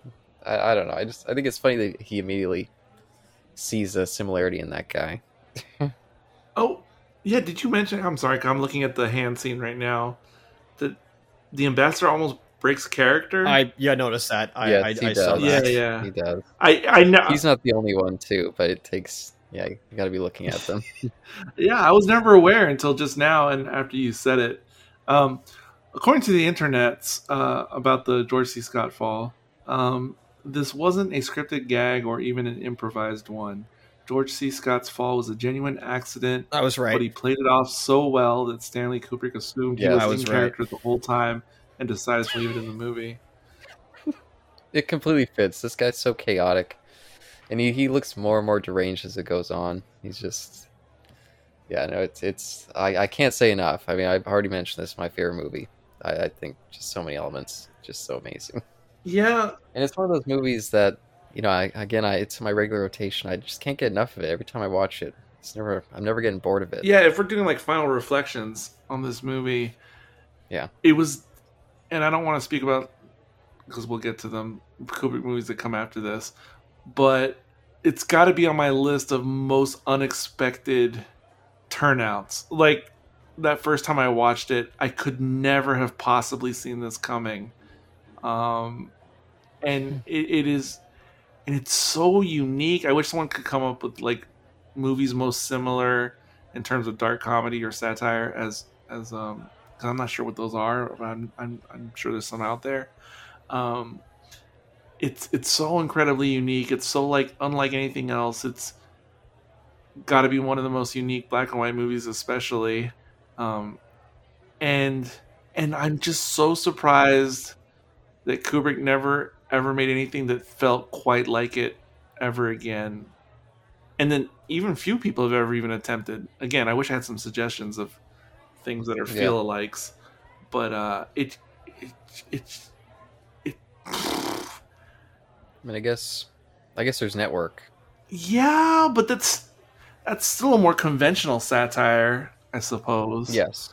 Yes. Um, Even though there's a lot of darkness, I think with this such an existential kind of threat lingering over it and all this insanity, I think that creates such a different vibe. It'd be difficult to recreate that. like how did the elements come together to form this movie? Like I don't know. I don't, it. And it's one of those lightning in the bottle Yes, scenarios yes, because without Peter Sellers, we wouldn't have a movie like this. Without George C. Scott, we wouldn't have this movie. Like there's just some things that are just so important for the mix that anything could just off kilter it. and I guess it was understood or well received by critics at the time because a lot of Kubrick films are notorious for not being recognized like in their moment of release or whatever. But Hmm. this one was actually nominated for Best Picture, which seems surprising to me in because like these types of movies don't usually break out in that kind of way. Yeah. Well, I'm glad it did because, yeah, goddamn. Do you think this is a turning point for Kubrick? I'm not saying he Yes, wasn't. yes. I'm not saying that he wasn't talented before, but do you think this is a different, like this is an era, a change in the era, Yes. a changing of times for him, where he is no longer, when he first started out, he is now like, all right, I'm gonna do my movies, and then we get 2001 and everything afterwards. Yes, yes, 100 million% yes. So from his earliest works, he was working his way up to at least be like a studio guy, like someone a studio could call on. Yep. And of course, there was the Spartacus moment that he had, but we all know there was a lot of drama with that, so that kind of made it, I think, amicable on both sides, Kubrick and studios, meaning we don't ever want to do that again. Like, I don't think either side wanted to. And so he had his Lolita, which I think was the beginning of the experimentation to come, but just a taste of what was to come. But this one, I think, solidified it to the point where now he had, like, after this movie, he had transcended I'm capable to handle a studio picture. He went to a whole different level of now so many people and studios and producers are going to want to work with this person. Yeah. Yeah. And he'd built up, because, yeah, going forward, he would have a lot of movies that would be hit or miss. But by this point, there are people out there who are keeping an eye on his career and very much, like watching his progression. He'd already built up his cult audience. So that would help him going forward. Like if he was Nolan, this would be like his Dark Knight. If he was Villeneuve, I think this would be like his Sicario moment. Whereas those guys had also done big studio pictures prior to their moment, but then once those respective pictures arrived, it was like, okay, no, this person's in a whole different league. Yeah.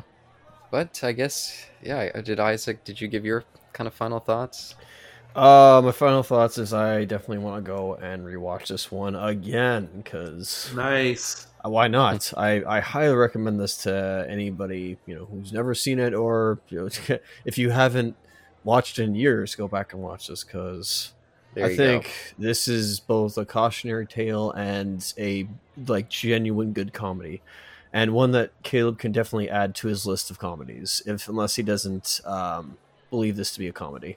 Like you put this as like a drama film before a comedy, but I'm assuming you probably put this as a comedy first. No, this is the kind of comedy where sometimes I have to pause it just because I'm in pain from all the laughter. Any scene where any scene where Strangelove is on the screen, I just can't keep together the entire scene, and even after the fact, I'm still going and going. Almost anytime you guys even mentioned him, I just started thinking about him in his chair, just wheeling his hands, wheeling him to the side for some reason. He's covered in cigarette ash, and no, it's definitely a comedy. Let me add some more to my final thoughts that may seem unexpected, perhaps. Sure. Which is, as much as I honestly think this is a perfect movie, 5-star all the way, and as much as I agree with all the positive points you guys have shared, in the grand scheme of Kubrick's catalog, this is weirdly never at the top of my lists of Kubrick. I mean, for my personal enjoyment or ranking. It as much as I agree with all the positive statements, this is not like even in my top 3 for my personal ranking of Kubrick movies. I actually put it somewhere in the middle, and I'm not saying that it is in the middle quality of his works, or that's not what I'm suggesting at all. I'm just saying how I vibe off, whatever Kubrick film. This actually falls like middle of the pack for me, even though it is a perfect movie, and I agree with everything you guys are saying. It's I just feel like I have the funny relationship with this one that I don't like other Kubrick films that are held in high regard. I'm kind of like on that same page with everybody else. Mm-hmm. But this one, for whatever reason, I don't vibe off it the same way like Caleb does and many other people do. Even though there's no fault in it, there's nothing I can point to that makes it lesser or less of a genius work. It's just not something that I revisit nearly as often as certain other Kubrick works, as much as I recognize the genius. And I just feel like I've always had a weird relationship in that way with this particular movie. Yeah, no, that's fair. That's fair. It does have a very particular... I feel like it speaks to a very particular audience, I should say. And it just, to all my sensibilities, it just hits it perfect. And I feel like the Kubrick, in almost all of his works, has a sense of despair towards the powerful. And this movie parodies them so beautifully, and I definitely share that just a dislike and mistrust of authority. Oh, and I do too. And I feel like that just rings through at every level of this movie. No, you're 100% right, and I even agree with that. Like I have similar feelings about that whole concept that I'm always wary of the people at the top. Like, I worked at the Pentagon once, and it reminds me of one of my boring Pentagon stories because none of them are exciting. But I was a general's driver, and I love the general who I was a driver for. Because when I'd be driving him around, he would just like share random things to me, like that were just like in the meetings he attended, and he would just like to know my take, which I thought was always so interesting that a general was like asking my take on something. And I just, speaking of absurdity of the Pentagon, true story, even though it's meek by comparison, he was telling me how he was just in a meeting about like uniform standards, which is a constant subject. Like you can, like depending on the branch of military, you can only wear 1 or 2 or 3 rings on your hands, and I mean, oh man, counting both hands, not 3 on each hand, but I mean 3 total across 2 hands. There's all kinds of weird rules like that. And back in this time in the late 90s, there was a debate that was over umbrellas, because umbrellas were not allowed when you're in uniform. Like if it was raining. If it was raining, you put on like a waterproof like overcoat rain jacket. And that's just the way it's done. And so he just come from this meeting, and he was telling me like how they're going back and forth in their figurative war room, like on like the merits and detractors of allowing military personnel to utilize like umbrellas. Like people making arguments, well, it'll keep them dry and this and that, but I don't know, does it look professional? Or, and it was just funny because he was just, I could tell he didn't like that, he was probably getting a headache listening to this debate, and he was just asking like, what's your take? Like, do you think you guys should be allowed to have umbrellas? Can you imagine that was a real Pentagon conversation? Probably weeks and months of debate. Yes, yes. So that's like my little look into like the inner workings of like the upper brass, as we call them. It's like real Strangelove. Like like they're going back and forth. Like this is so crucial. Like umbrellas or no umbrellas. Yes, they probably have to like really assemble all those mass debaters in a way, eh? Oh, there you go. Yeah, master debaters. Absolutely, that's what you need. But but but thank you, Isaac, for joining us for this discussion. I hope that you join us for 2001, which I'll just say, spoilers for that discussion, was my previous favorite movie before I watched Doctor Strangelove and it replaced it. So those two Kubrick films are always at the top of the list of my favorite films. Strangely.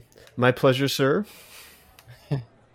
Yeah, so I'm definitely looking forward to that discussion. And Eric, thank you again for bearing with me with my scheduling for this Kubrick series. I apologize that it's taken a year Yep. for us to get to our next episode, but I can't wait till 2029 when we there you go. rejoin this conversation.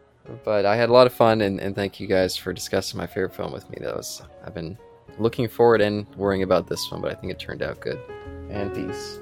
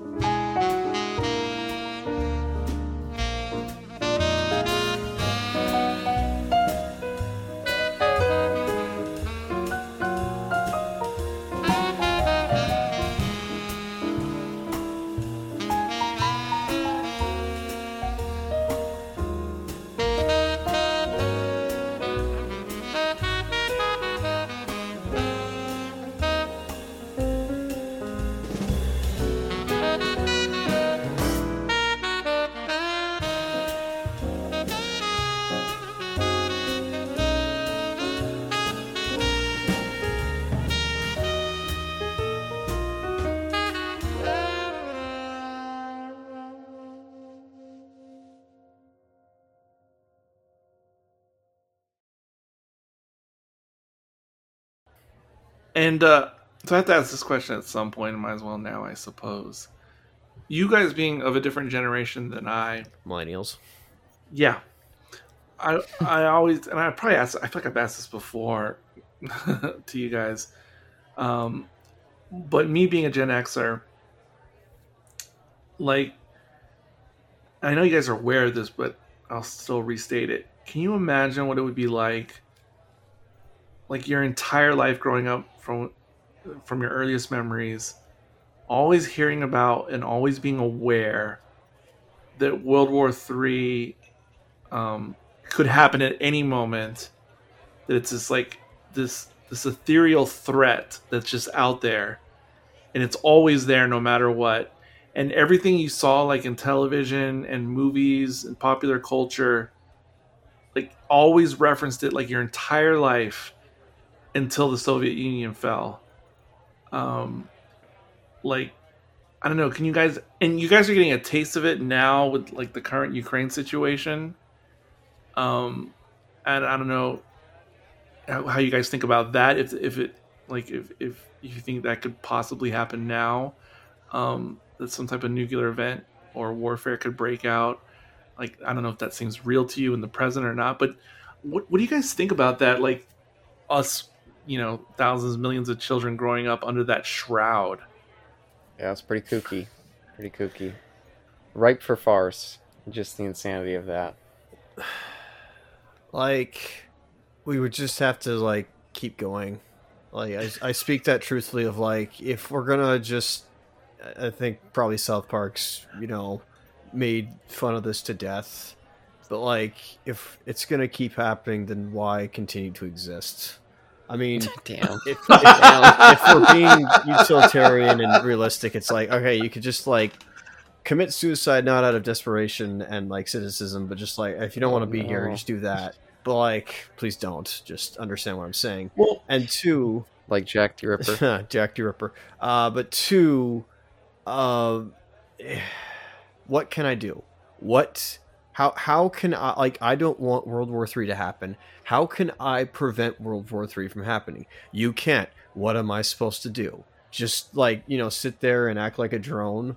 Like, I don't want World War III to happen. I don't want anybody to die from this event. Okay, well, what can I do to, like, help it? And that's not me being a white savior or anything like that. It's literally just like, I don't want that to happen. Well, so besides you promoting euthanasia as a course of action, no, There but you go. it's funny though because you made me think of something. Voluntary suicide. But you made me think of something though when you said that, which is so like you remind me of people I see usually like on TikTok, Oh, and I God. think they're more Gen Zers than Oh, millennials great. who they'll post these things about the environment's going to shit, like the world's going to end, like I refuse to procreate and have children and bring them into this terrible world. Like I see these That's posts me. by Gen Zers in current times, and from my Gen Z perspective, because we grew up in what I just described, I'm speaking for myself, but I'm sure I'm not the only Gen Xer who thinks this. When we see Gen Zers express that stuff about current times, I would say generally we can't take it serious Yeah. because what they're talking about seems like such small potatoes compared to the propaganda that we endured as youths. And so it just looks bizarre to us from a Gen Z perspective, if I could speak for the entire generation. I don't know. Even though the stakes are arguably bigger in in the long term.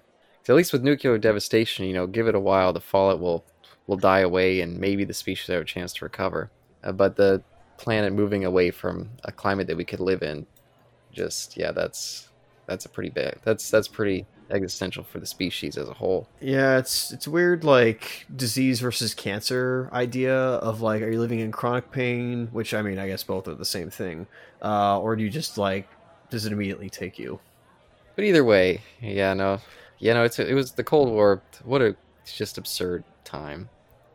But I will, perhaps it's part of the reason, I mean, not to, go down this bunny trail of politics, but obviously it was so much propaganda, the Cold War era, obviously Hmm. like a ass full of it. But at the same time, as a result of the propaganda, did it somewhat galvanize or polarize? And I'm mainly talking about the United States. That's my point of reference. Did that perhaps contribute to how when we speak, when we wax lyrical about how it used to be in American politics, that even though they're Democrats and we're Republicans, there was still somewhat more unity, as it were. Um, was it perhaps partly because of all the propaganda that we were under, that it kind of served its purpose in unifying us a bit more? I don't know. I could go into what I think are the real underlying causes there, but I'll that would spiral off into Oh a way boy, bigger conversation. that's a that's a nuclear silo full of worms. Okay, let me It backtrack and is. just quickly say that, yes, fair enough, Eric. That's not fair of me to act like these Gen Zers because, well, maybe I'm more Gen Z than I'm millennial. But I will say this: that like, what I guess a good example is Terminator, for instance, because Terminator, like, the whole, calories comes from the, like, a future that was nuked by because of machines and not because of, humans, other than them, like, building the machines. That probably reacts differently to you guys, of you Gen Xers, than us millennials and below, where it's like, we just, oh yeah, it's that classic movie, right? Whereas there were some people who probably watched Terminator in 1984 and went, "Oh golly," like, other than, like, time travel stuff. Oh, this is, like, getting too close to home, and Yeah, or the Terminator 2, the scene with everyone just getting annihilated on that yeah, playground. I'm sure that sat differently for different yep, generations than us. Absolutely, absolutely. But I mean, it was that stuff. It was all the Mad Max stuff that just seemed like, yeah, this is very feasible, very plausible. Um, like, all that stuff. There was another one that was just in my mind.